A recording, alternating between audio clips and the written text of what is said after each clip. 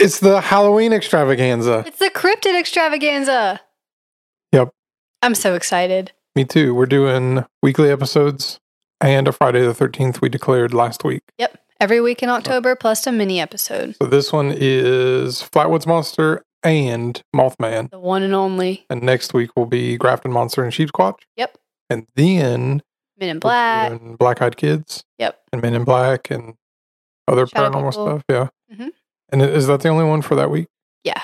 Okay. And we'll then- have to figure out how to divvy it up kind of, and then we're doing Not Deer and Wendigos and Skinwalkers. Yep. The last week. And then Friday the 13th we still haven't come up with That one's a surprise for everybody, including us. Yeah. So, I'm worried that like you already have an idea and I'm just here for the ride, so listen. So we're doing the Cryptid Extravaganza. By the way, still, by the way, we have an Amazon link. If you need anything for Halloween, then visit the link and then you can get deals, and anything that you purchase using that link goes directly to support the podcast. But you can find all kinds of Halloween stuff and costumes and makeup and decorations and candy and stuff like that. And then I got some news for you. So actually I found this out. So I looked at our Spotify, and we have, listen, are you ready? I'm ready. We have 7 5-star reviews on Spotify. Oh my gosh, that's so exciting. So that means that 6 other people besides me, I did one. So 5 other people beside us. 5 other people beside us like us. That's so exciting. Yeah. So thank you to make you it- 5. make it 25. That's ambitious. We can do 25, I bet. Yeah. Yeah, shoot for the stars. 5 stars. Exactly. So That is really exciting. it is. I found that out. I was looking today and trying to so gingerly set my coffee down. Unlike what I did last time. Yeah, you freaking Slammed it on the table. You could have started a boxing match with that. My bad. Listen, okay, listen. I'm listening. Tell me, So- please. Remember when I made fun of you for doing your notes the same day? Yeah. And it was like episode 2 or whatever. It was my first one ever. Yeah. Episode 2. So I have always been so good about doing my notes Mm-hmm. like a week beforehand. Right. Like when you do Very your episode. unlike me. Yeah. Yeah. So when you do your episode, Mhm. I will release it Thursday. And then like that Monday, when we have the week off, I'll start on my notes. That's very responsible. And then I have all week to kind of like compile all the information. And then I'll take like a couple hours to like kind of organize stuff that if it's not organized, like as I do it. Mhm. And so, but I've been doing I did the last 2 episodes because we had to split it into 2 parts. But because of the cryptid thing, It's been back to back. yeah, and it's actually, we don't have a week off now because the episode just released. Right. So we Thursday have to really or- get it together. And so I released the episode yesterday, Monday, and then Yeah. we're also a day behind on actually recording. Yeah, my bad. I mismanaged my time this weekend. So yesterday I released it. I don't know if you saw when I released it, but it was like nighttime. It was like 9:30. Yeah, I saw. Mhm. I've been listening to it. And so both of them have been like late night, like 9 p.m. releases. Yeah. Which is also very unlike us because I've been usually releasing them at like 2 or 3 p.m. on a Right. Thursday. So But it's fine. We're still getting in the swing Well, of things. I was so sick yesterday. Oh, I was dying. Melinda said I had man flu. man, that's rough. It is. Listen, so I was fine yesterday, right? Yesterday morning, woke up, had a little bit of a runny nose, Mhm. and I was like, I'm fine. I can deal with it. And then I did some work, and I was like, I've been so productive. I'm gonna sit down for a second and like do something non-productive for a minute. And in like the half hour that I took for myself, my nose stopped running and it all boiled up in my head and I got so congested. That's the worst. And And I've been congested before. This was like, what did you say earlier? Like the SpongeBob advanced darkness? Yeah. I had advanced congestion. Oh. It felt like the front of my face was going to fall off. Like my cheekbones were going to pop off. Oh my gosh. And my eyes were going to fall out. And I just felt like it's like, I didn't feel like weak or anything. Like when you have the flu, the actual flu, Mm-hmm. I just felt like it was just messed me up. I'm sorry. And so Sad. I felt like this is super gross, but I felt like if I could have like clenched my teeth hard enough, I could have popped my head like a zit. Ew. Like there was just so much pressure in there. That's disgusting. If I could have like bitten down hard enough. That's a horrible mental image. Yeah. I wish I had not visualized that. That's gross. Are you feeling better today? I was, yeah. So I started feeling better, actually a lot better last night. I took so much. I took Excedrin and Advil cold and sinus at the same time. That's probably not recommended. And in the morning, I took more than what you're supposed to take of allergy medicine. Don't say that. So I'm feeling awesome. Okay, good. So we're feeling better. We're kind of back on schedule. We're a day off, but we're close to being back on schedule. Yeah. Well, the episode is still going to release on Thursday. Yeah. So it's on schedule as far as that.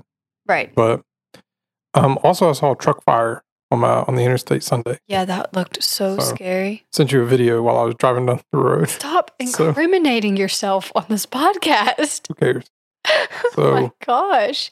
You're being a bad influence. Kids, drive down the road. Don't do anything that Shane says or does. My goodness. Take too much allergy medicine and drive. Stop. Operate heavy Olive machinery. Garden's never going to sponsor us if you keep saying stuff like that. I take all of it back. Everybody go to Olive Garden and buy lots of pasta. And use your medicine responsibly and drive safe. Yes. Buckle your seatbelt. Goodness gracious. Be safe driving home. Watch out for the dot deer. Bye. No, don't. We just started. Right. Focus. Yeah, I saw a truck fire. So it was like, well, I'm not going to say exactly where it was. Yeah. Because I don't want to, but I've happened to drive by at the perfect time. I don't know if you can see it in the video, but there was a firefighter and he assumed the stance that all firefighters in the movies take where they like are super spread legged and he has the water hose and it was good. And I liked that. So that's cool. And it was a huge fire. And yeah, it actually looked really scary in that video. Yeah. So, but anyway, I bring that up because it was super cool. And it was a big fire, but also because I don't know if we have any truckers like listening, but there's probably plenty of people who drive and listen to our podcast at the same time. So just be safe driving home and watch out for the not deer. Bye. You stole my line. So, no, but be safe when you're driving because I don't want you to end up in a fiery blaze and then I'm going to take a video of you and put it on my Snapchat story or something. Gotta start this episode. You keep saying crazy stuff. I have another thing. Oh. We're doing Flatwoods Monster and Mothman. So I'm going to start off with Flatwoods Monster, and a lot of the information that I have comes from, so I got History Channel, because they've done like a million different articles on particular sighting of, like this particular sighting, and a bunch of other UFOs, and like all kinds of other crazy stuff. So everybody knows like the meme of like the History Channel Ancient Aliens guy where like aliens. Yeah, aliens. So there's also Braxton, westvirginia.org, westvirginiaculture.org, and there's actually on that page there's an archive page for this, and then there's a local news, WBOY. So shout out to WBOY. I don't know where they're out of, but I don't even watch the news. So I like where this story takes place in Braxton County. It's the middle of the state. Right in the middle. So actually what people don't realize is that where the spaceship actually landed in Flatwoods is the middle of West Virginia. The exact pinpoint coordinate middle of West Virginia. Yeah, I'm kidding, that's not true. No, but like Flatwoods is the middle. Yeah, I know, but it's not the pinpoint accurate. Oh. No, I just meant the town. Yeah. Flatwoods is cool. They've got a Go Mart there. And if you get off the exit to Flatwoods and you hang a left right at the intersection there. Yeah. There's a Go Mart. And I went in there one day and I had to use the bathroom, and the door to the men's bathroom was locked. And I was like, "Hey, is there a key for the bathroom?" And he was like, "I don't know. There might be somebody in there. So just go to the women's bathroom." And I was like, "Okay, whatever," because it's just like singles, right? So I went in there, and it was like, I don't know, 1 a.m. So I went in there, and as I was in the middle of using the bathroom, a lady walked in on me. No. I was like, of all the times in the world, 1 a.m. in a Go Mart in Flatwoods. Yeah. A lady walked in on me in the bathroom. That's tragic. So the only other thing I know about Flatwoods, aside from the Flatwoods Monster, obviously, is that there's a Fiesta warehouse there. There's a conjoined KFC and Taco Bell. Nice. Yeah. And it's across the street. KFC, Taco Bell. Right across the street from a marathon station and an Arby's. So the essentials. Yeah. And they're on the opposite side of town of the Walmart. Nice. So that's good. And if you keep going down the road, you can go to Sutton Lake. Okay. I've driven through Flatwoods twice, but it was like traveling somewhere else, so I didn't really get to stop and explore. I just remember seeing the Fiesta building.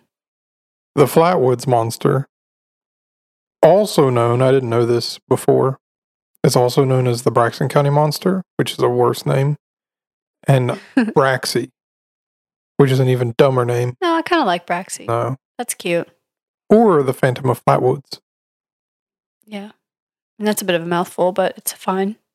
Yeah, it has alliteration, but it doesn't look that way when it's written because Phantom is PH. Yeah. So, yeah.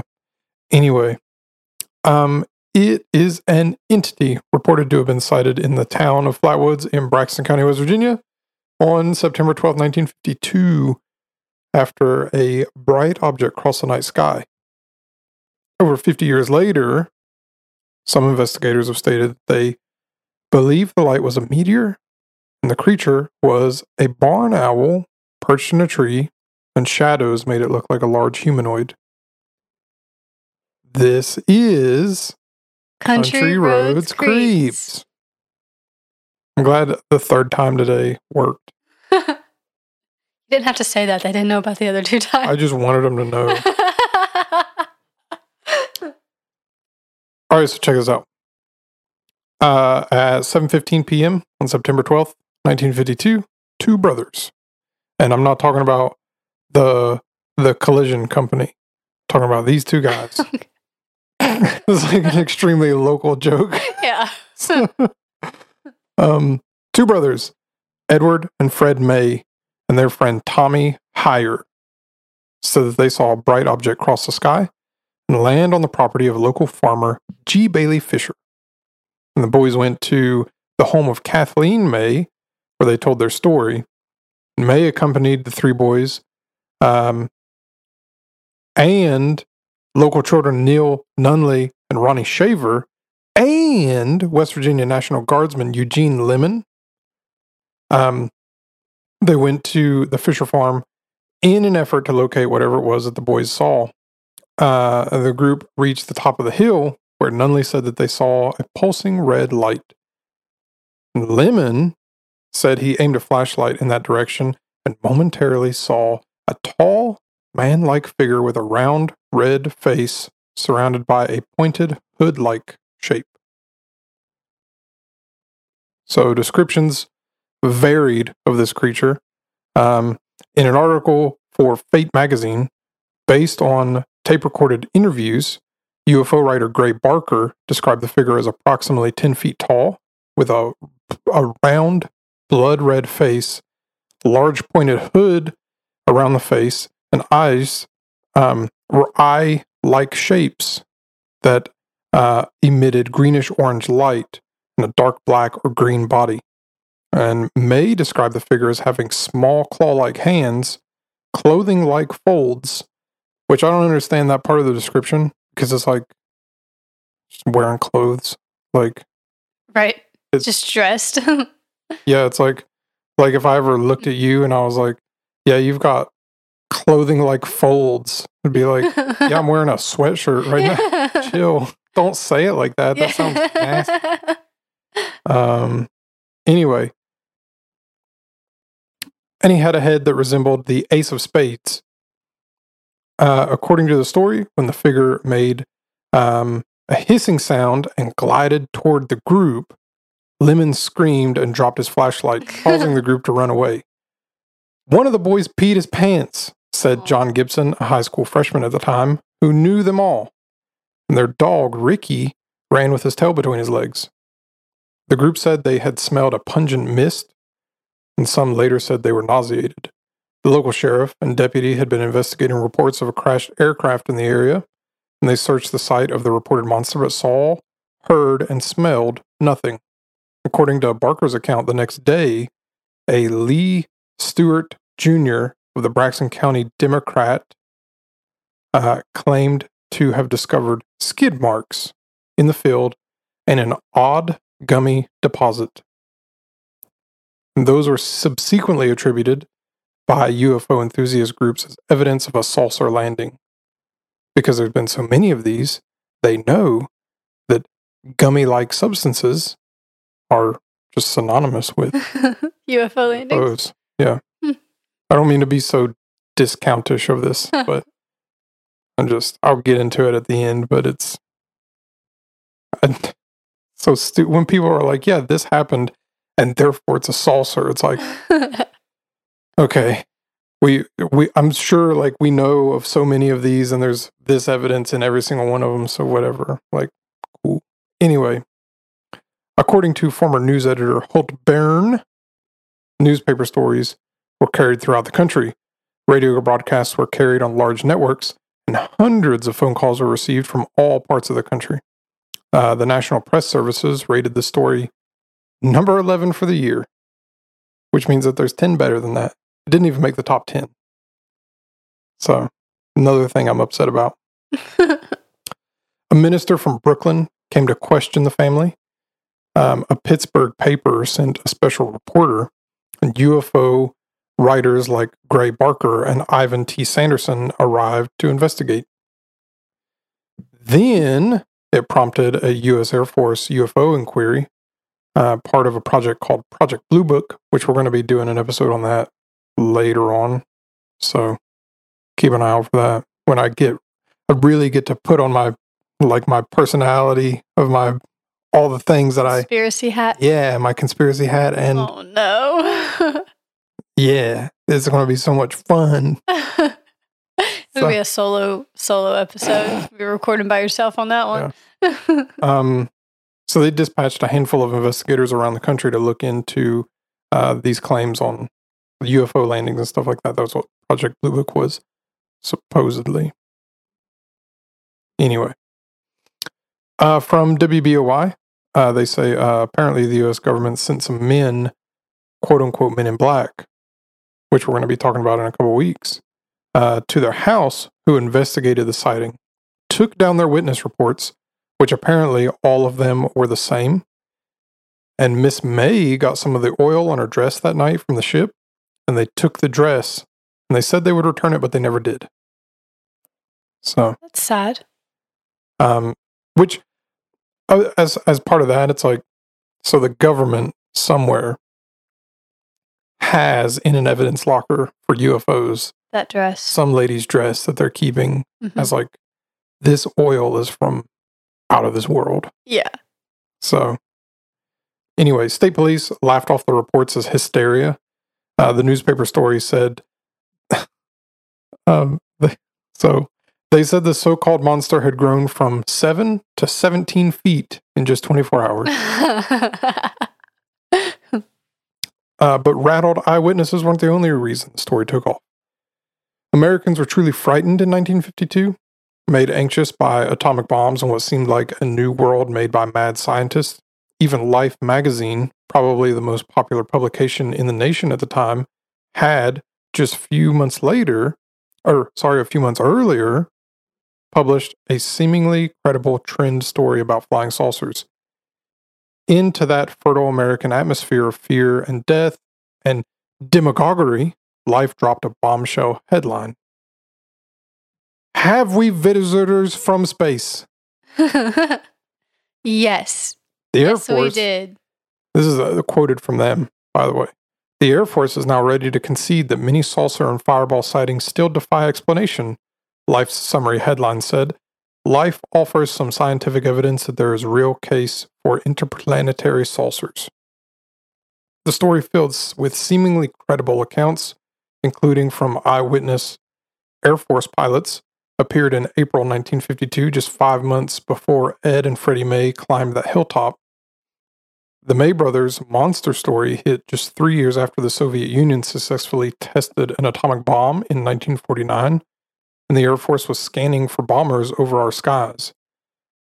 Which that's actually like one of the more interesting things for like kind of like the communist scare, the Red Scare, is that there was a huge swath of our history where everyone was so terrified that we were going to get into a nuclear war with Russia or some other country, mainly Russia. And so we had like airplanes and satellites and radar constantly scanning for stuff that that wasn't necessarily ours. And they were trying to find stuff that so if there was anything from any other countries, we would have found it. And if there was anything from other planets, we would have found it. And there was actually another thing kind of similar to this where this has been declassified for a while now, that for a good long time, they constantly had a bomber in the sky, 24/7. There were bombers in the sky that were ready. If the United States ever was attacked, those bombers would divert course and go straight to whoever sent those bombs and nuke them. Right. They constantly had nukes in the sky for like 40 or 50 years. It was kind of silly. But anyway, Julius and Ethel Rosenberg at the time were awaiting execution for sending American nuclear weapon designs to the Soviets. A political demagogue, Senator Joseph McCarthy of Wisconsin, spent the previous 2 years stoking fears that communists had infiltrated not only the U.S. Department of State, but almost every industry and corner of the nation. Communists had killed thousands of American soldiers in Korea by 1952, including 4 youngsters, 21 or younger, from Braxton County, West Virginia. And they, some of them died just a few months before that monster had landed. One of those killed in action, U.S. Marine Private First Class Lantry R. Frame, age 20, had grown up in Sutton, only 6 miles from the May boys in Flatwoods. After investigating the case in 2000, Joe Nickel, who we've heard the name of before, he's on the Committee for Skeptical Inquiry, concluded that the bright light in the sky reported by the witnesses on September 12th was most likely a meteor, and that the pulsating red light was likely an aircraft navigation or hazardous beacon, and that the creature described by witnesses closely resembled an owl. Nichols suggested that witnesses' perceptions were distorted by their heightened state of anxiety because of all this communist Red Scare stuff going on, and the wars, and the other UFO sightings, and all this other stuff. The night of September 12th sighting, a meteor had been observed across 3 states, Maryland, Pennsylvania, and West Virginia. According to Nickel, 3 flashing red aircraft beacons were also visible from the area of the sightings, which could account for descriptions of a pulsating red light and a red tint on the face of the supposed monster. Nickel concluded that the shape, movement, and sounds reported by the witnesses were also consistent with the silhouette, flight pattern, and call of a startled barn owl perched on a tree limb, leading researchers to conclude that foliage beneath the owl may have created the illusion of lower portions of the creature described as being a pleated green skirt. And from WBOI, again, conspiracy theories on what the monster actually was began to pop up as the story gained traction. Some of the theories suggest that it was just a kid pulling a prank or an owl. And I saw a picture of it was like somebody made a drawing of like how a kid would do this prank. And it was like basically a kid in a trench coat with like a stick and a face on the end of the stick. Like, it looks so stupid. But anyway, they tied it in with other stories around the country about the same time, explained Burns, who was he's a UFO paranormal expert in West Virginia. This was the age of the space race, so there was a lot of interest in interstellar crafts. And this was the time of Roswell. This was the time of Sputnik, and things like that were getting ready to take off. So it was very forefront in people's minds. So people were thinking maybe it was just mass hysteria, maybe it was fake, maybe it was just made up. But I have actually met the Mays at one point years ago, a long time ago in Flatwoods, at one event, and they are very adamant they saw what they saw. And I believe they believe, I believe them. What they say they saw, now what it was, I don't know. So I like it when people, after years and years and years and years, are very adamant about and like stick to their story. Yeah. Don't waver from it. Yeah. Unlike Buzz Aldrin, who said that he never went to the moon. Anyway. What? Researchers also concluded. You can't just say stuff like that. Yes, I can. It's true. We're going to fight. He said it. You can't just drop that in the middle of this unrelated story and then move on from it. It's so related. Researchers also concluded that the witnesses' inability to agree on whether the creature had arms, combined with May's report of it having small claw-like hands which extended in front of it, also matched the description of a barn owl with its talons gripping a tree branch. A skeptic named Ryan Haupt also says that although Max Lockard admitted to driving his truck around the site, hoping to see something paranormal, investigators made the claim that the tracks and rubbery substances were left by a UFO and not the truck. So, it's kind of stupid how, like, this guy was like, "Yeah, I was driving my truck around," and they were like, "Oh yeah, we found some skid marks, but that definitely couldn't be by the truck. It's got to be that craft." All these UFO guys came around. They were like, "It's not. It's not the truck. Truck doesn't leave." It was a UFO. Yeah, these are these are not the right tire size for a truck. This is UFO tires. So, UFO officials, stock tires. Officials in Flatwood erected a welcome sign, which designated the town as the home of the Green Monster, and the town also commemorates the legend as its annual Flatwoods Days festival. Located in the town of Sutton, the Braxton County seat, is the Flatwoods Monster Museum, which is dedicated to the legend. And the Braxton County Convention and Visitors Bureau also built a series of 5 tall chairs in the shape of the monster to serve as landmarks and visitor attractions. And the Bureau rewards visitors who photograph all 5 chairs with free Braxy stickers. Oh, that's cool. In 2013, West Virginia rock singer Argyle Goolsby released a song called The Being, which references the Flatwoods Monster. And the legend of the Flatwoods Monster has also inspired media beyond West Virginia. The video game Fallout 76 features the creature, and it was also the subject of a 2018 documentary, The Flatwoods Monster, A Legacy of Fear, produced by Small Town Monsters, an indie production company documenting unusual events throughout America. In television, the second episode of 2019's History Channel series, Project Blue Book, titled The Flatwoods Monster, is based on the Flatwoods incident. So, here's what I want to say. Fallout 76, trash game. I think Mothman's in that too, isn't he? Yeah, there's a lot of stuff. But it's garbage. Why? So, it didn't work. Oh. Sad. So, I don't know. I'm not going to get into it for the podcast, but they hyped the game up as this big, you get to explore West Virginia. Right. And then it was so buggy and so people, the meme now is this is literally unplayable. Oh. So people come up with the smallest little inconvenience of a video game or I don't know, whatever, okay. And be this is literally unplayable. But Fallout 76 for the first few months, a long time, it was, you literally could not play it without it. Frustrating.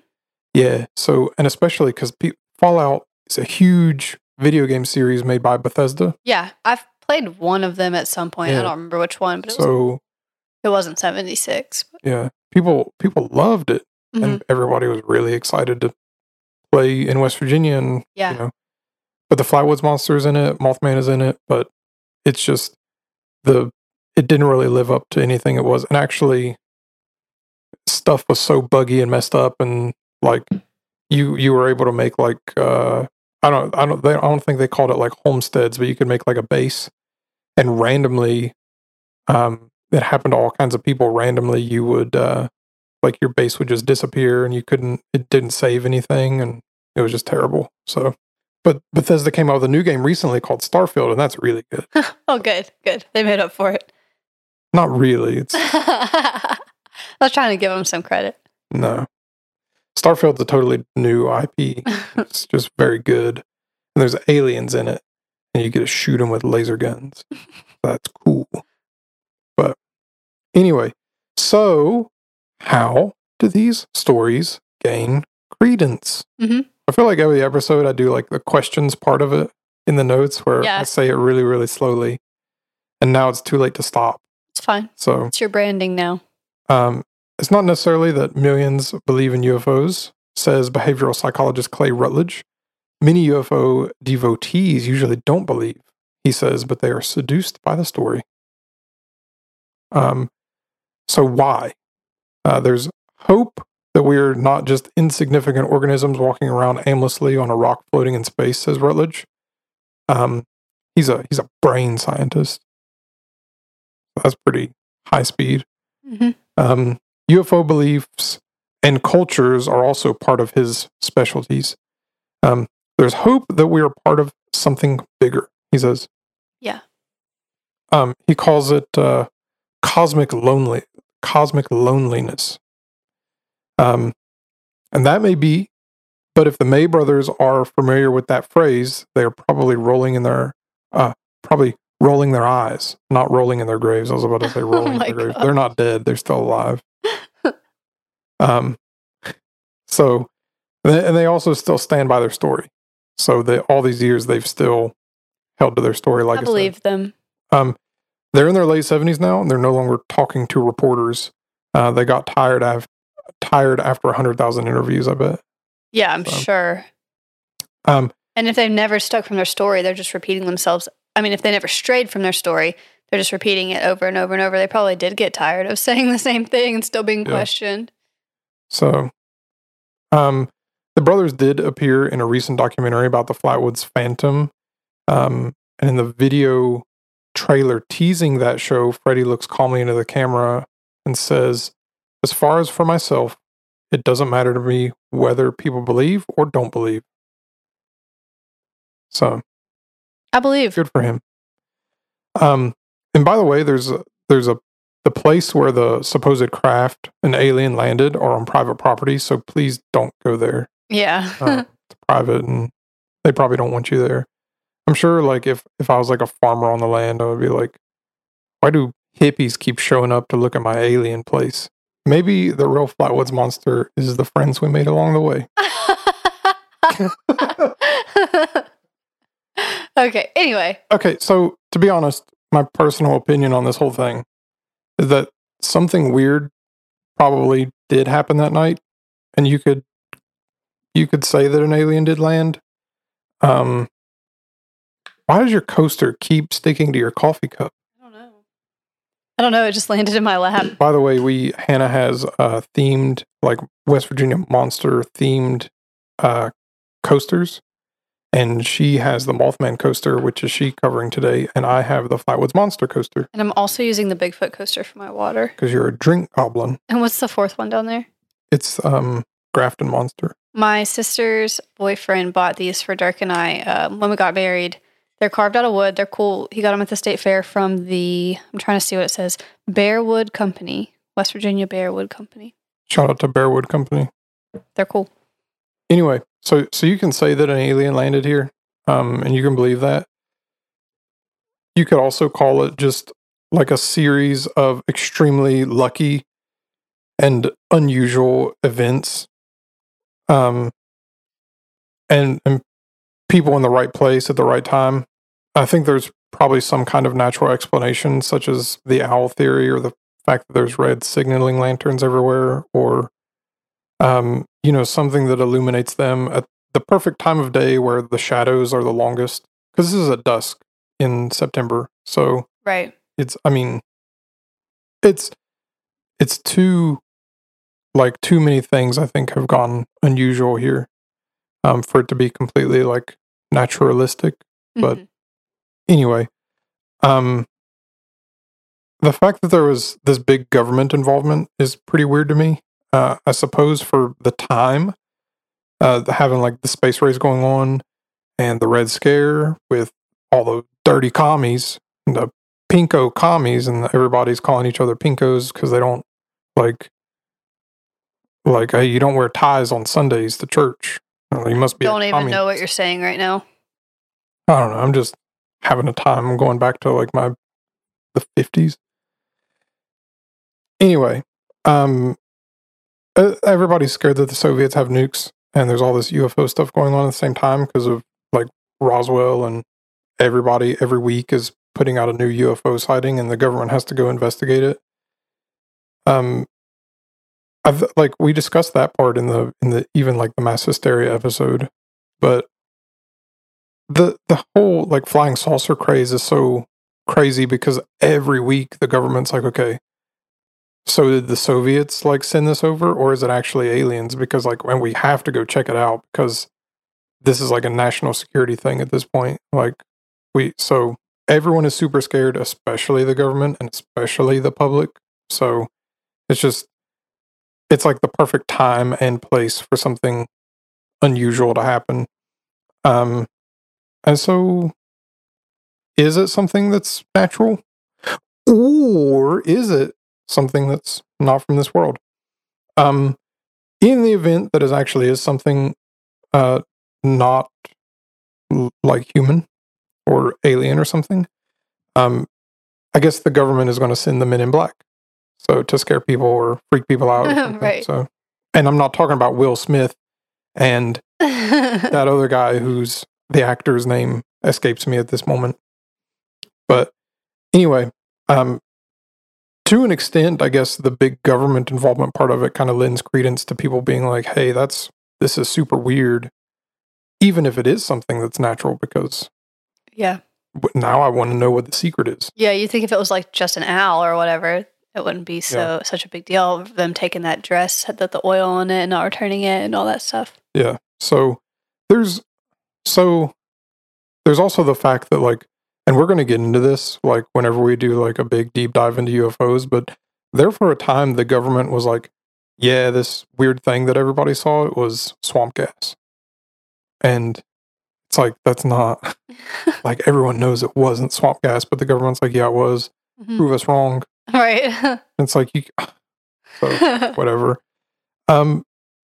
So the government has to like look into this stuff and be like, hey, is this aliens, or like, could it be one of ours? Like, because if it is one of ours, we were testing all kinds of new technology at the time and new ways of flight. Yeah.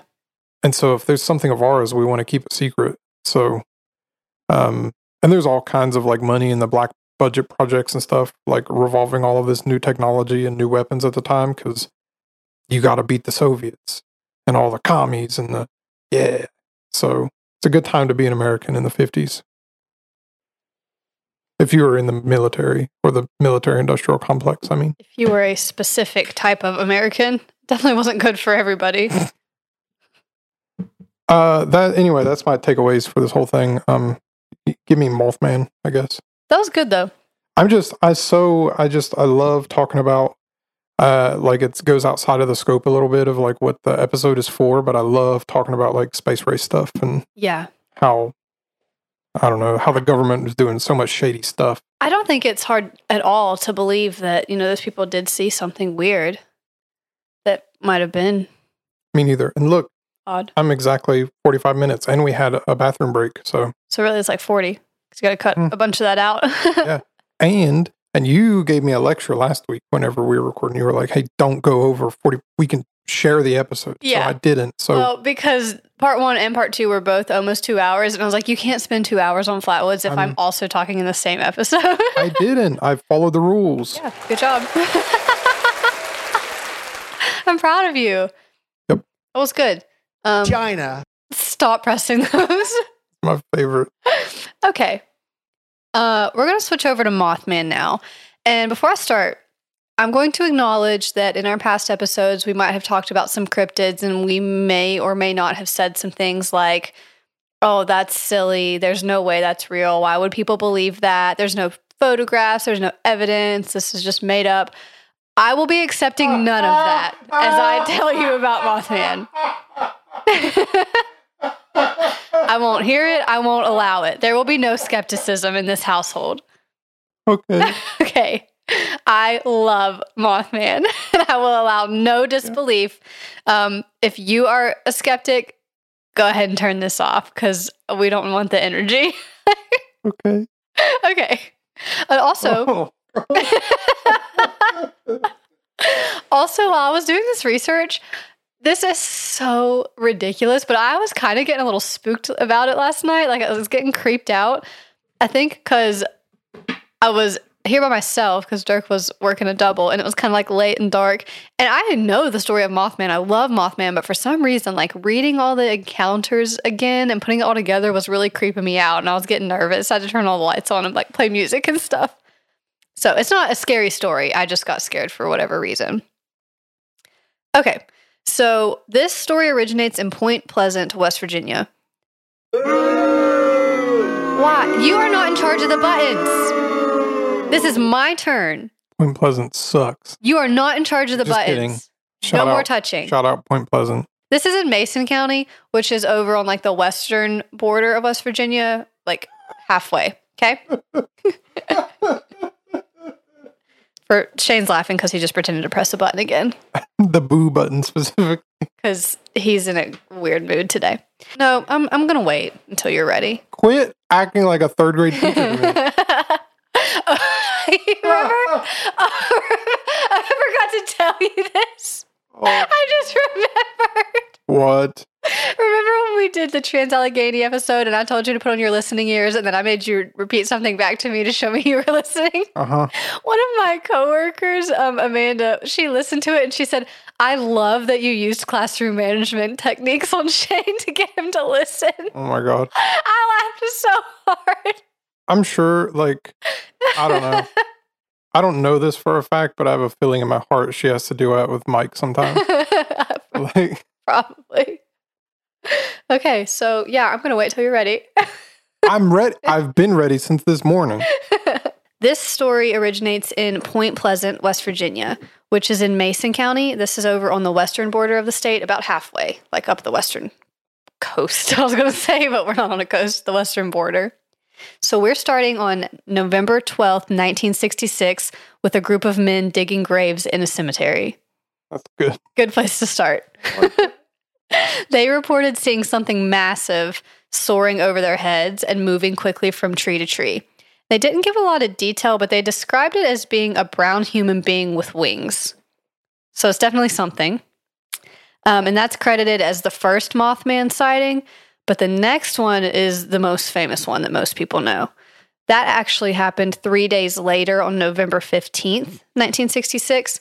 And this is where two couples were driving around together, like on a double date sort of deal. So we have Roger and Linda Scarberry were one couple, and then Steve and Mary Millette were the other couple. Huh? They were driving on Route 62 near what the locals call the TNT area. This was the site of a former World War II munitions plant, which I think you mentioned. Yeah. When you talked about Mothman. So the TNT area is where they were driving by, and they reported to the local paper, the Point Pleasant Register, that what they saw had bright red eyes about 6 inches apart, wings that spanned 10 feet, and they said it had white wings. So that's a little different than what the grave diggers said. Do you think it's this? Do you think it's the same, or do you think it's just two different, completely different? I feel like it would be the same, if it's that close together. Sometimes I feel like at night, depending on how lights are shining and how shadows are, sometimes things look different colors. Right. So, I mean, they saw him in their car lights, so that could have been Then you read different. signaling lanterns nearby. Yeah. And so the headline in the Point Pleasant Register was, "Couples see man-sized bird, creature, something." Yeah. Yes, that's the famous headline. The 4 people that were together in the car, they reported that the creature was awkward and clumsy on foot because they first saw Mothman walking on the TNT building. And so I'm just like picturing a clumsy Mothman. He's like tripping. So goofy. Yeah, it was like not walking well. But he's like really majestic, like flying. They're like, wow, that's incredible. And then he lands and he's just like clumsy. Yeah, like I love that. Yeah, so Linda specifically said that it was a slender, muscular man about 7 feet tall with white wings, and she couldn't really discern his face because his eyes were hypnotic. So, like, she was just, like, looking in his eyes and didn't really notice the other facial features. And so, kind of like you said, he was clumsy on foot, but I guess graceful's not the right word, but better at flying than walking. They got scared because he flew off the building and started flying over their car. And so they were driving away really fast, and Mothman was chasing them while they were driving. And they reported that they got their car going nearly 100 miles per hour, and Mothman was keeping up with their car, flying over. Oh. Yeah, so they could kind of like see out the windows that he was still there. So that's kind of crazy. And while he was chasing them, he was making screeching sounds all the way to the city limits. Right. And then, I guess, stop following them. So what's the fastest bird? Like, that's a good question. Should we look it up really quick? I'll look it up and you keep saying information about Mothman. I think it's a falcon, one of those falcons that dives in the water. Maybe. That's good to know. My guess is it goes 180 miles an hour. That's so fast. They're fast, I'm telling you. All right. So they see this crazy thing happen. And obviously it's, kind of hard to believe, but they do report it. Roger said he wouldn't have reported it if he had been alone because he knew it sounded crazy. But with all 4 of them together, they all saw the same thing. They told the same story and they didn't waver from it. So they stuck to what they saw. Steve said that it was like a man with wings. So that's kind of matching up with what the gravediggers saw. Yeah. And then the Gettysburg Times reported 8 more sightings over the next 3 days. Did you find that? Fastest bird? Fastest bird is the peregrine falcon. How fast? Okay, so there's 2 speeds. In level flight, it goes 68 miles an hour. Mm-hmm. But the fastest speed it gets when it dives for prey, it'll go 200 to 240 miles per hour. That's crazy. And so it says to reach extreme speeds. This is from A-to-Z-animals.com. Mm-hmm. The falcon has the ability to fold its aerodynamic wings back against its body to reduce drag. And according to one study, it will continue to make small adjustmts to wing position and speed right up until the moment of contact in order to hit its target. And it also has on here the slowest animal is a sloth. They move 0.03 miles per hour. So cute. It's actually slower than snails and starfish. Yeah. And koalas. Anyway. Cool. So I imagine chasing a car would be considered level flight. Yes. So this is faster than the fastest bird. Unless it was diving on it, and then it would level back and dive again. Maybe. I don't know. But they went all the way to the city limits, so I mean. But peregrine falcons aren't that big. So true, yeah. That would be really scary. That would be actually terrifying. It's diving 200 miles per hour and it's huge. Yeah. So some of the other reports, there were 2 volunteer firefighters that said they saw a very large bird with red eyes. We'll talk more about it, the possibility of it being a bird, which I will refute in a second. One of the other reports was from Newell Partridge from Salem, West Virginia. I looked it up, and that's about 2 hours from Point Pleasant by car. He says that he saw strange patterns on his TV screen one night and heard mysterious noises outside his home. So he went out and shined a flashlight around, and in the woods, he saw 2 red eyes like bicycle reflectors looking back at him. Ooh. Isn't that scary? I read that and like pictured that happening and it gave me chills. So does Mothman affect electricity? Like in your Maybe. And the same person, Newell, also believes Mothman took his dog. Sad. You mean like for food, or like it just took it and now it's like you're walking with me now? Yeah, I like to believe it was for a companion, because he found paw prints going in a circle in the woods, and then the paw prints just disappeared. And then he never found his dog again. I like that you say it's you like to think it's for a companion when I think we full well know that Mothman ate that dog. You don't know that, Shane. You weren't there. Okay. And so apparently over 100 people saw Mothman, and he was commonly reported to attack the roofs of parked cars, often occupied by teenagers. Attack parked cars? Yeah. I sent you the video. I think I've posted it to like our story or something of like, Mothman stole my catalytic converter in Point Pleasant, West Virginia. Yeah. And he steals dogs. And steals dogs for food. And a lot of the reports said that he could fly like kind of straight up, like how a helicopter can lift straight up from where it is. That's how Mothman can, his motion. He can hover? Yeah. Huh. That's cool. He's a cool guy. Except for the dog stealing part, but maybe he just wanted a friend. Something interesting that I couldn't find the details on, so I mean, maybe it's not true, but we're going to pretend it is that there were reports of men in black that came to Point Pleasant after all of these initial sightings started happening. So strange men dressed in black suits came to the town and were like going around to houses and talking to people and warning them not to talk about what they saw. Clearly they did anyway, but that's interesting. If there's one thing you can count on is hillbillies talking. Yeah. Like we're not keeping it a secret. No. So that happens for a little while. People are seeing Mothman, reporting it to the papers. Now, then we come to December 15th, and this is when tragedy struck Point Pleasant, probably one of the most famous Mothman events. Is that the bridge? Yep, the bridge. Yes. Oh, don't sound so excited about it. You're not in charge of the buttons. Oh, yeah. This is my story. Don't touch the buttons. I'll do it when I'm ready. Okay. So this was, like I said, December 15th, 1967. This is just over a year since the first sighting. It's like a year and a month. Traffic was bad on the Silver Bridge because it was close to Christmas. So you have people traveling, people shopping, you know, all that stuff. That bridge was originally built in 1928 when the Model T car weighed 1,500 pounds. The average car in 1967 weighed 4,000 pounds. So things are a little different. It's packed for Christmas. And also, the bridge was not built with a lot of redundancy. So if a part failed, there weren't a lot of backups. So it wasn't great engineering to begin with. What do you mean there's not? Are they special parts for bridges? Well, not necessarily the parts, but just like the design.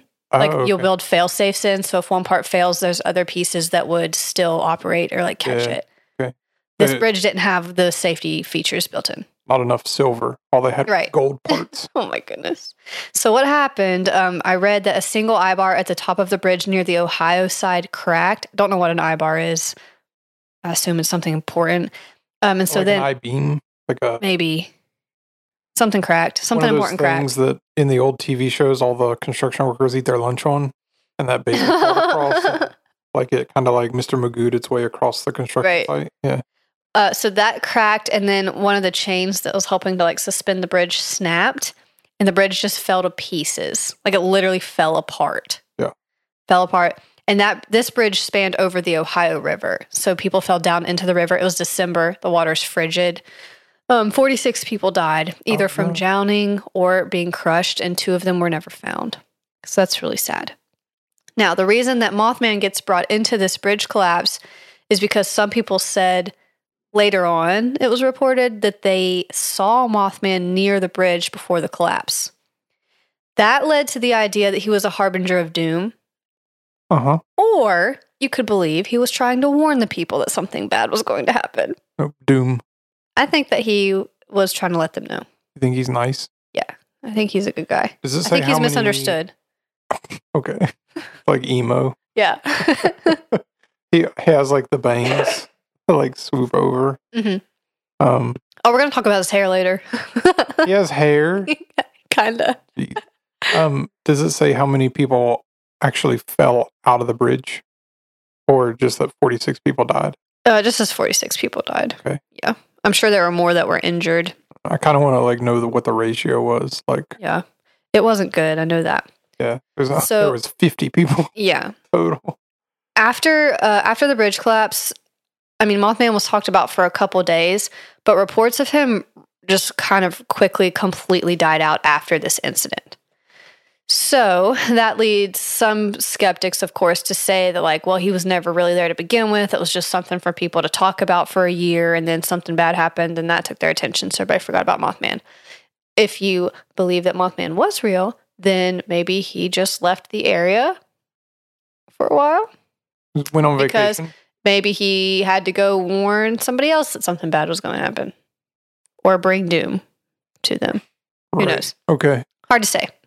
Probably doom. He went to Florida, brought doom to Florida. Oh, man. Came back. All right. Anyway, so while all of those sightings were happening for the year, there was a woman named Mary Heyer, and she was a journalist for the Athens, Ohio Messenger. She is responsible for a large amount of the reporting done. She was out there interviewing people, asking questions, gathering whatever evidence there was, which was just anecdotal, but still interesting. She did a lot of that reporting. And then in 1975, she worked with John Keel, who wrote the Mothman Prophecies. He did it to document the sighting, and he also connected it with UFO activity in his book. And that book is what the movie The Mothman Prophecies was loosely based on in 2002. Have you ever seen that? No. I actually haven't either. I've watched some documentaries, but I haven't seen that. I thought that was the thing that made people think that he did the bridge. Yeah, that's what I was going to say next, was that movie portrayed Mothman as the harbinger of doom. Okay, but people thought already that Mothman was... Some did, some didn't. It was mentioned a little bit, but people didn't really talk about him much after the bridge collapse. But the movie brought it back. Yeah. So then after that movie, people kind of, I think it was before and after. It was around the movie. People started connecting Mothman sightings with other disasters around the world. I don't really know too much of how I believe in this, but some people said that Mothman was seen at Chernobyl. Yeah. And then at 9/11 at the towers and stuff. I don't know about all that. Is there any other countries he was seen in? Probably. I don't know. That's what I wrote down. like a very large East Asia country? China. I don't think so. So let me give you some of the alternate theories that we don't believe. But we don't believe these. Hannah's speaking for me. Okay. Dr. Robert L. Smith, he was an associate professor of wildlife biology at WVU. So when all the sightings were first happening, he shut it down and said that Mothman was probably just a sandhill crane that had gotten really lost off its migration route to Florida.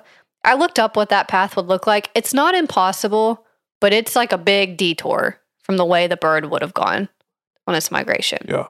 It's not impossible. They've been seen in West Virginia before, but it's not common.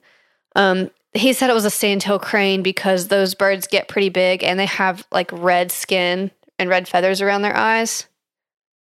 I'm not at all whatsoever convinced by that idea. You have a picture of that? Yeah, I had one saved. I can pull it up, but you can just find it on your phone, sandhill crane. And that theory was kind of strengthened because it was said that the specific crane that was being mistaken for Mothman could have been deformed because of the toxic materials at the TNT area, because that actually was harming wildlife. Yeah, but Chernobyl. Yeah, but I'm thinking if there's toxic materials deforming wildlife, then maybe that also helped create Mothman. I can see where the sandhill crane... Yeah, but I don't think it's big enough. It's big, but I don't think it's big enough to match all the stories. Fair. I was just going to say, and it couldn't fly fast enough to follow that car, I wouldn't think. Maybe if it was mutated by TNT. Yeah, it got like super speed. It would. I mean, it would have like a car 100 miles per hour. What do they call like explosive fast twitch muscle fiber? Yeah. Like Steph Curry. Yeah. Or whoever is a famous basketball player. Mm-hmm. I was just going to say that it has the like the red circles around its eyes. Yeah. Like Mothman usually has. Mm-hmm. And also just... Let me see it again on your phone. Like that. Yeah, like it is red and it does have a large wingspan. Yeah. I just don't really see it. Like its neck is kind of long, so I don't think you would see that and think, oh, that looks like a winged man. Like I don't think its body looks human enough. Like a really skinny guy with wings. I don't know. I don't know. I'm just saying it looks, I mean, I see the resemblance is what I'm trying to say. I don't. Anyway, next theory. Mason County Sheriff George Johnson said it could have been a heron.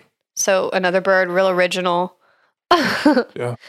Other people said maybe an owl, but none of those don't match up enough with what was reported and what was seen. Blue-footed booby. Some people say it was just a prankster, like somebody getting into the TNT area and dressing up to scare people for fun. But that brings me back to the question, how could they fly and chase cars? They couldn't. So that theory denied, put it in the trash. In a trench coat.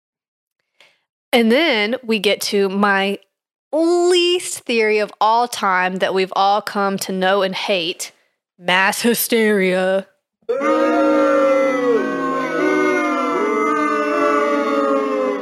That's such a lame theory. I hate when they're like, oh, it was just a case of mass hysteria. It's so lazy. Yeah. It's like we don't really know what it was, so we're just going to say that everybody panicked. Yep. Everyone who's seen worst theory ever. It's crazy. That's so aggravating. Yep. I'm glad like we did our first couple of episodes on that because it comes up so much. I didn't know how much mass hysteria. Like every time there's something, anything that's out of the ordinary. Oh, mass hysteria. Yeah, like the skeptics always come in and they're like, "Yeah, it's just a hysteria case." Yeah, but like, I don't know. Like you said, it's irritating. It almost like takes away some of the credibility that some of the skeptics actually have, like where they come up with a good explanation. Yeah. But you're like, yeah, but you're a skeptic, and that means you're in the group with all the people that say mass hysteria. Right. That means you're and it dummy. Takes away from actual cases of mass hysteria. Like when it really was, if you call everything mass hysteria, then it takes away from those real incidents. Right. So those were some explanations to try to say, oh, it wasn't Mothman, it was this instead. We reject those. Now, here's a theory that's in support of Mothman being real, but for a different reason that I thought was interesting. So instead of being like a mutated creature from the TNT area, there is a suggestion that maybe Mothman and the Silver Bridge collapse is connected to a 200-year-old curse because Shawnee Chief Cornstalk, who led Native Americans at the Battle of Point Pleasant, was murdered there during the Revolutionary War. And we know that that's never good, as we have seen in our past stories. So it could just be a big old curse. Could be, yeah. That led to Mothman's creation and the collapse and everything. Yeah. How do Indian chiefs get their name? I don't know. Like Chief Cornstalk? Or like, there was that Chief Crazy Horse. He's a famous chief. Mm-hmm. Or, I don't know. It just seems like... I'm sure it has to do with like their actions and things that they do. Are they... I don't know. I'd have to like go look at them and see like what their native language name is. Yeah. And then maybe I don't know. It just, to me, like anytime I hear somebody talking about like a chief and it's like one of those kind of names, it just sounds like, is that like offensively made up or like... No, that was like what they went by. I know, but I just feel like movies from like, you know what I'm saying? Like the Cowboys and Indians movies from the 60s are always like very against like Native Americans, it seems like. And so then I always wonder like... No, I think it's just what like their names translated to. Yeah, that's what I'm saying. Like I want to go and look at like what the native what it was in their language. Yeah. And see what it actually sounds like there. But we know how good I am at pronouncing native words, so I'll skip that. I have some extra info for you. So in 2016, listen to this. Are you ready for this? Listening ears. Absurd. There was a man hunting in Point Pleasant who said he had just recently moved there. He claimed to see Mothman, took a picture of him flying on Route 2 in Mason County, and submitted it to the local news there. And it was really high resolution and very clear, and everyone knows what it looks like. I looked at the picture, and it's so obviously fake. It's so fake. Yeah. And he didn't let himself be identified. Like, he was anonymous. And he said that he had never even heard of Mothman until after this. After he took his picture. He didn't know it was Mothman. He didn't know Mothman existed. Right. And I'm sorry, not a chance. Not a chance do you live in Point Pleasant and you've never heard of Mothman. There's a statue of him in the town. You have the Mothman Museum. There's a festival every year. There's no way in the world you live there and you've never heard of Mothman. Okay, be for real, please. I live in Hershey, Pennsylvania. Never heard of a Reese's cup. Yeah, there's no way. But he was hunting and took this picture and tried to pretend like he had never heard of Mothman and saw him. So what does the picture look like? Are you going to send that to me? It looks like a grainy picture taken at night with some Mothman clip art blurred into the background. Is it? It's ridiculous. Like Photoshop 101? Yeah. Yeah. Mm-hmm. Okay. You got to send that to me to post for the photo. So I know that doesn't really help my case that Mothman's real, but I just thought that was so ridiculous. I had to tell you that this man tried to pretend that he lived in Point Pleasant and had never heard of Mothman. The best cryptid in the world. Put some respect on his name. You're pretending like you don't know him. Is he the best? Yes. Moving on. All right. So there's been reports of sightings in Chicago somewhat recently. Did you know that? Yeah, I read that whenever I was doing some research for all the states. Yeah. I think it was Chicago, and I think they have a specific one, like it's like the Illinois Mothman or something like that. I don't know. Well, there had been 55 reports of a Mothman-like creature. Not saying it's the same one, because, that'd be a pretty long lifespan, I feel like, for a Mothman. I don't know. Maybe they don't age, but not saying it's the same one. But since 2017, there's been 55 reports, some of those as recent as 2020, describing things such as a large black bat with glowing red eyes or, like I said, another Mothman-esque creature. But these stories don't include, the ones from Chicago don't include any aggressive behaviors. So there's no attacking car roofs or chasing and screeching after people. So it could be something else that's happening in Chicago. They're a little more civilized. Yeah, or maybe he's just he's older and he's more mature now. He doesn't want to screech and attack cars. Tired. He just wants, he's tired. So there are some deeper connections to history with the Mothman legend. There's other stories of winged creatures if you go back throughout. I read something kind of interesting. There's somewhat of a connection to some Irish and Scottish folklore if you stretch it a little bit. You've heard of the Banshee, I'm sure. Nope. Tell me about it. Okay. Well, so this is a female spirit who heralds the death of a family member through screeching, wailing, shrieking, crying, and is often said to have red eyes from crying. It's kind of interesting that in West Virginia, there were a lot of Scottish and Irish immigrants that settled in this area because our mountains reminded them of the Highland Mountains in Scotland. I think it was the same mountain range back when this was Pangea. It's all connected. That's if you believe the Earth's more than 6,000 years old, but I do. So you believe in Mothman? Yeah. So that, there could be something there that maybe that folklore and those legends somehow were passed on and influenced the story of Mothman. I don't know. It's not the same type of creature, but there are some similarities, like spreading the news of doom, having red eyes, screeching. There's a couple similarities. I don't know that there's a lot to that, but it's just interesting and worth noting. Also, in the Hindu culture, there's something called a Garuda. I think it's a winged creature that comes before disaster. And John Keel actually almost titled his book, The Mothman Prophecies, he almost called it The Year of the Garuda, because it was a winged creature that brings news of disaster. Yeah. So that's just some interesting extra little stuff there. So that's Mothman. We love him. And now in present day, Okay. There in Point Pleasant, there's a native to Point Pleasant named Charles Humphrey. He got this man named Bob Roach to build the Mothman statue to try to bring life back to Point Pleasant because the town was kind of dying. There wasn't a lot going on there. And he's like, we need to do something, to bring life back to the town. So Bob Roach built the statue. It's a 12-foot tall, sorry, I'm getting excited thinking about it. A 12-foot tall chrome polished statue. That was added in 2003. So this was like a year after the movie came out. It's really cool. Dirk and I have gone to Point Pleasant and seen the statue. It's pretty big. Like, it's impressive to look at. But when I was reading about the details of it, this made me laugh so hard I almost cried. One article was describing all the features, and they described the statue as having a braided down mullet.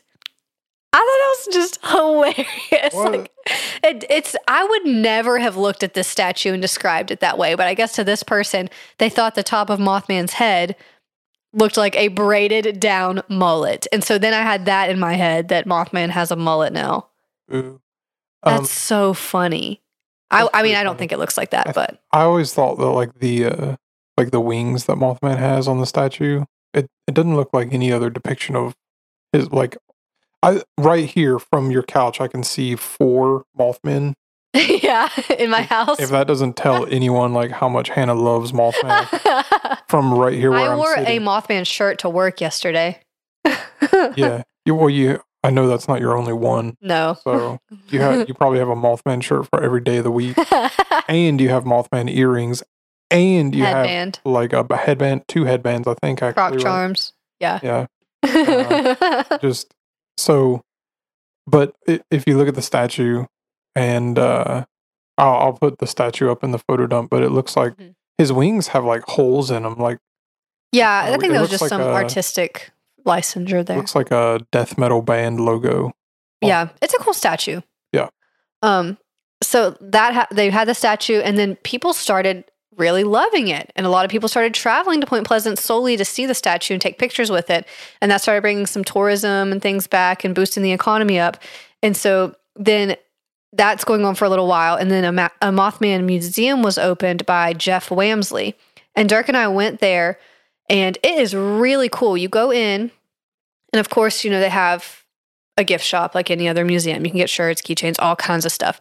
But then you pay a little bit. I can't remember what the price was, but it was really cheap. It was very affordable. You pay to go back into the museum part, and they have so much to look at. So they have like the original newspaper clippings of when that first happened, interviews, notes, things like that. But then they also have a lot of props from the movie. So there's costumes, there's pieces of like set stuff that was in the movie. They have a lot more information about the Men in Black encounters. I couldn't find a lot of that online, but I do remember seeing it in the museum. There's like a whole section of the museum dedicated to people that talked to the Men in Black while this was going on. So if you go there, you can learn a lot more about that, but it's really neat.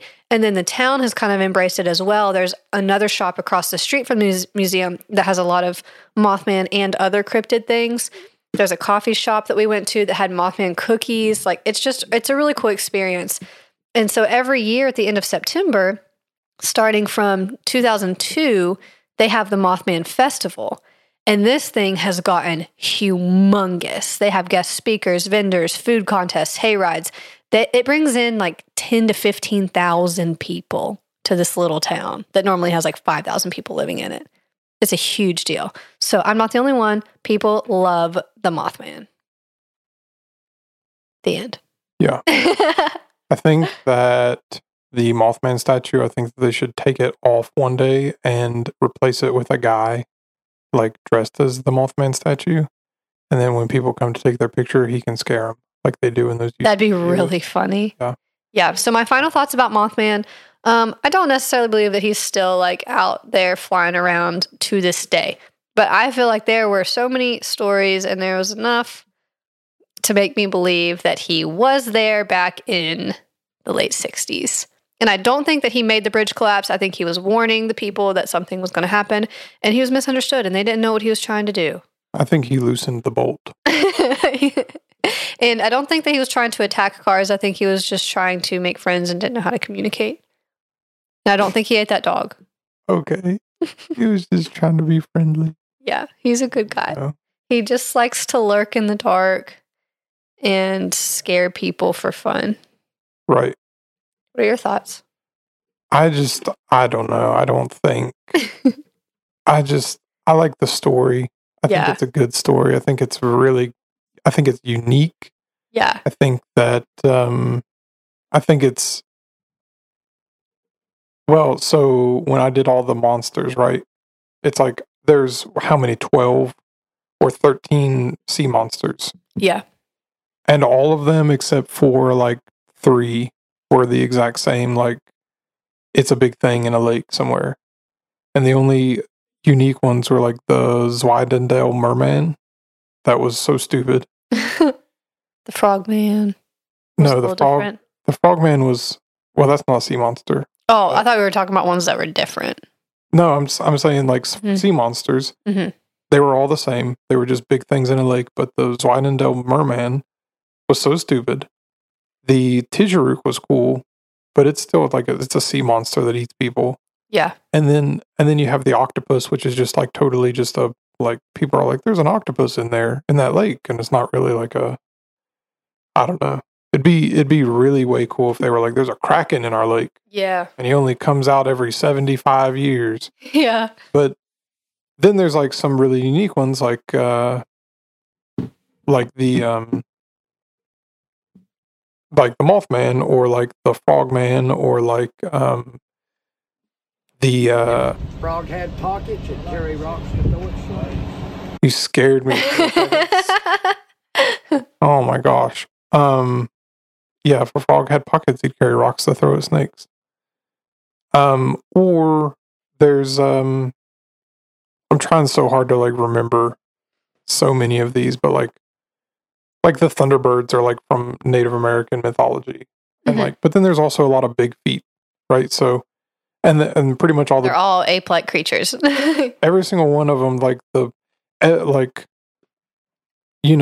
it's just like the very first like line on every single entry on like the Cryptid wiki or regular Wikipedia or whatever monster is, the such and such is an ape-like creature similar to depictions of Bigfoot. Every single one of them says the exact same thing. So I made sure to put it in every single entry. Says is an ape-like creature similar to depictions of Bigfoot. So when people listen back to that, it's like, it's just a Bigfoot. That's all it is. That's it. Yeah. But then I don't know. I don't know. Shane the skeptic.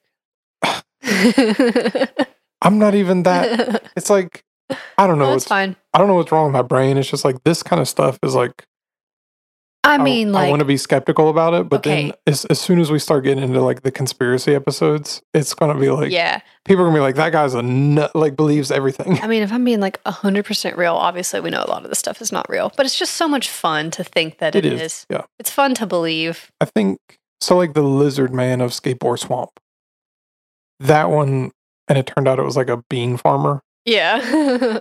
Like that's the best explanation. It's like, okay. I like that Mothman is unique, right? I like style points for being different. Sure.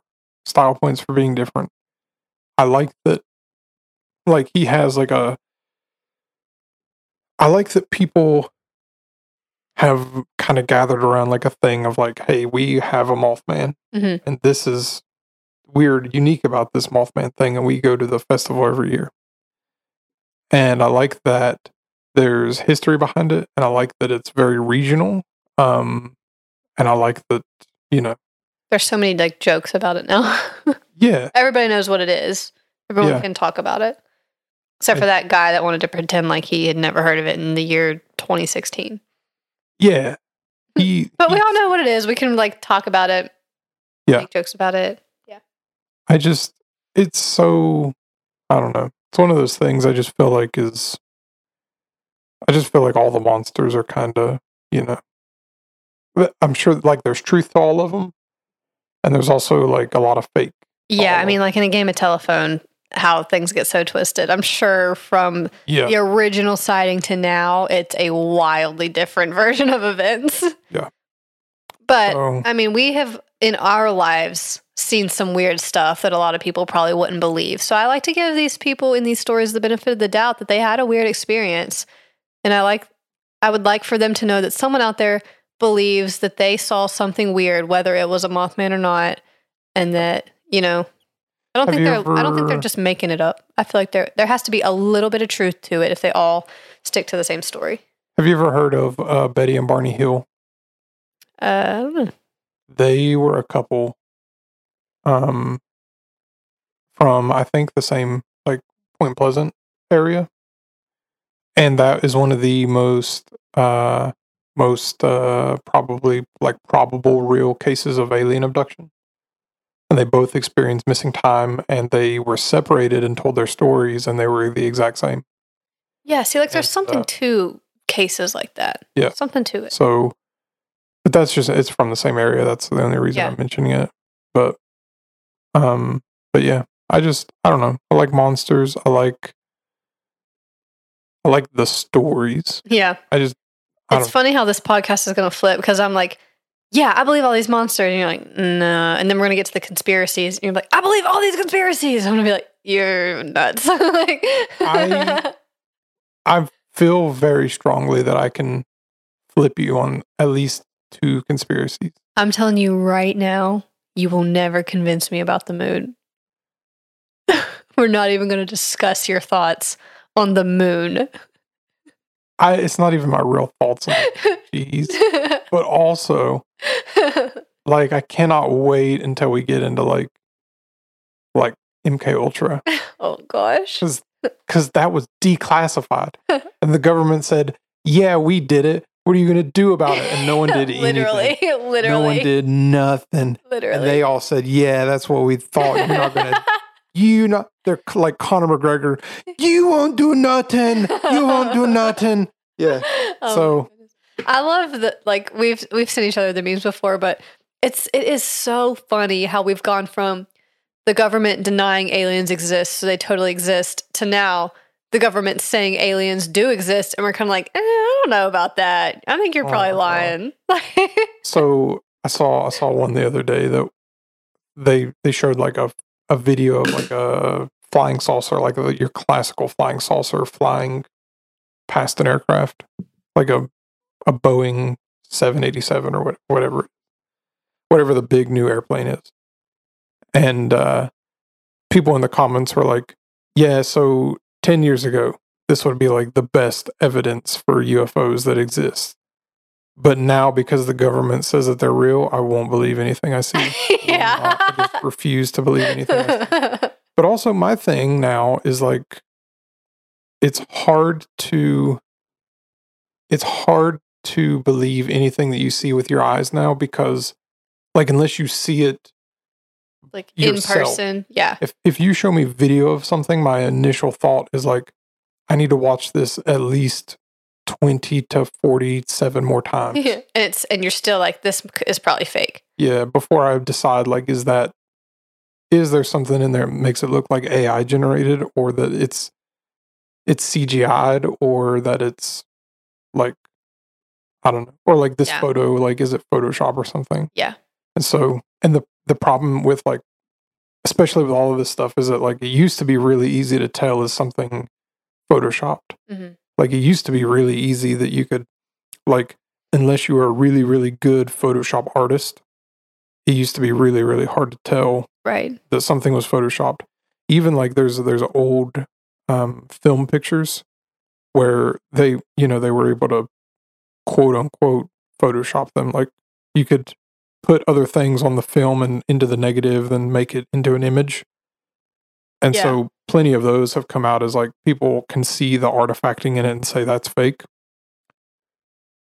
But nowadays, like, Photoshop has advanced so much, like, you barely need to do anything. Like, Photoshop, so for my job, I've done stuff before where I've had to, like, replace the sky, and it will automatically, used to be you would have to, like, kind of color grade your sky a little bit, or color grade your image to match the sky, because it would look so fake, because it would be like a really, really warm tinted image, and the sky just looks normal, and so it doesn't match. But now, like, you can you click the sky replacement button in Photoshop and it automatically does it and automatically matches color to a certain extent. So like it does it for you. The computer just does it. Yeah. And they also added AI to Photoshop. So what you can do now is actually I've done this. You can select a little portion of the sky and be like, put a UFO here. And it does it. So. Yeah, so I mean, like, it's really hard to believe anything that's in pictures or videos. So you have to see it with your eyeballs. Also, the fact that, like I said, the government has been for decades working on stuff that we don't know about. Yeah. And so if you see something like that, doesn't necessarily mean aliens. It could just be something that, like, I'm convinced, and this is where we start getting a little conspiratorial, that I'm convinced that the government has technology out there that you would never even think would be possible 100%. to exist.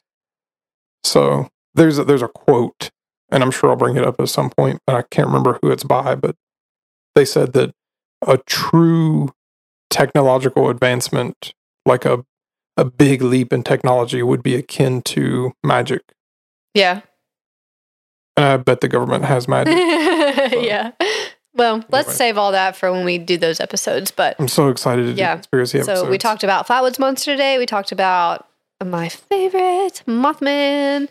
Next week, we will get into Sheep Squatch and the Grafton Monster. I think you're going to lead us on Sheep Squatch, and I'll lead us on the Grafton Monster. Week 2 of the Extravaganza.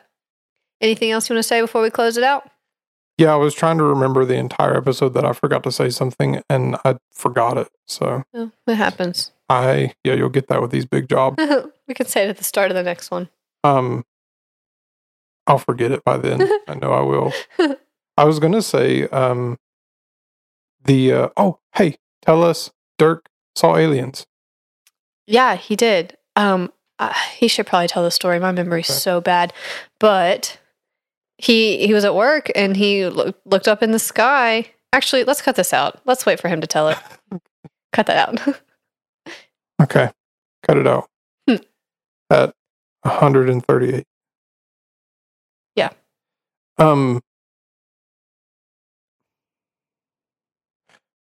There's a haunted hotel in Point Pleasant. Oh, is there? Mm-hmm. Huh. Yeah. So it's I forget the name of it, but when I was in middle school, years and years and years and years and years ago, remember when I wrestled in middle school. So I completely forgot you did that until just now. So I wrestled in middle school, and every year they had a big tournament in Point Pleasant. Had a bunch of schools from West Virginia, had a couple of schools from Kentucky, and a couple of schools from Ohio that would come to this big tournament, and it was huge. And they actually the same weekend, it was like a 2 or 3 day deal. I think it was 3 days, and they would have the middle school and the high school teams as well. So like everyone was here for this big tournament. Anyway, so we stayed. I went 3 times, and every single time we stayed in this hotel that everybody said was haunted, and it's a very old hotel. And we should probably do an episode on it, or maybe like a mini-sode or something. I don't know. Maybe we can talk about it on the 13th. Maybe we'll just do a couple of mini stories. Not that special. But anyway, all right. So they said there's all kinds of like ghosts and stuff in it. Anyway, I never saw anything.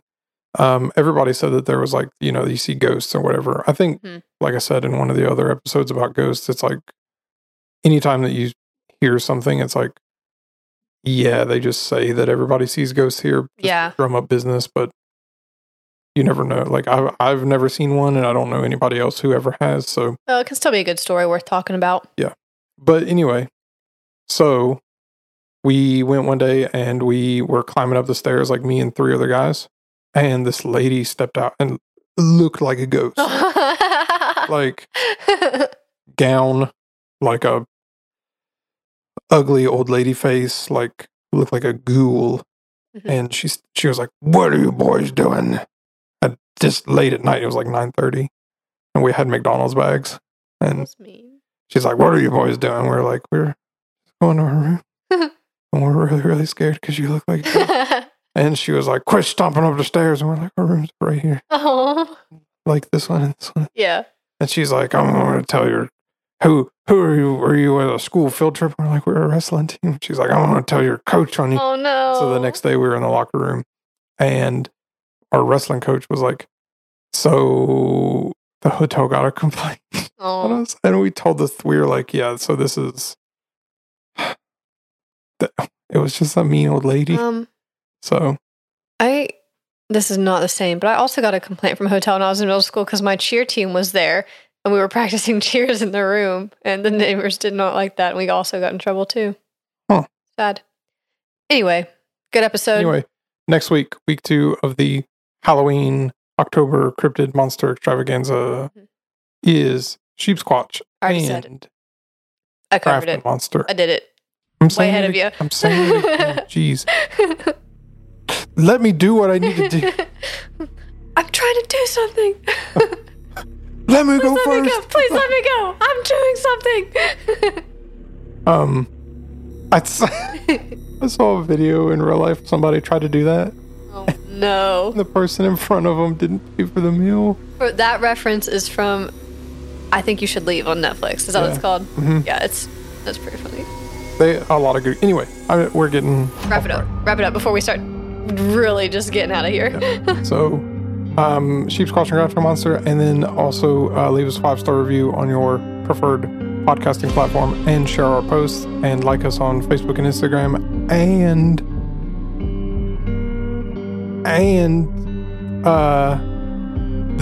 click the Amazon link, and tell Hannah she was a good storyteller, and be safe driving home. Watch out for the not here. Bye. Bye.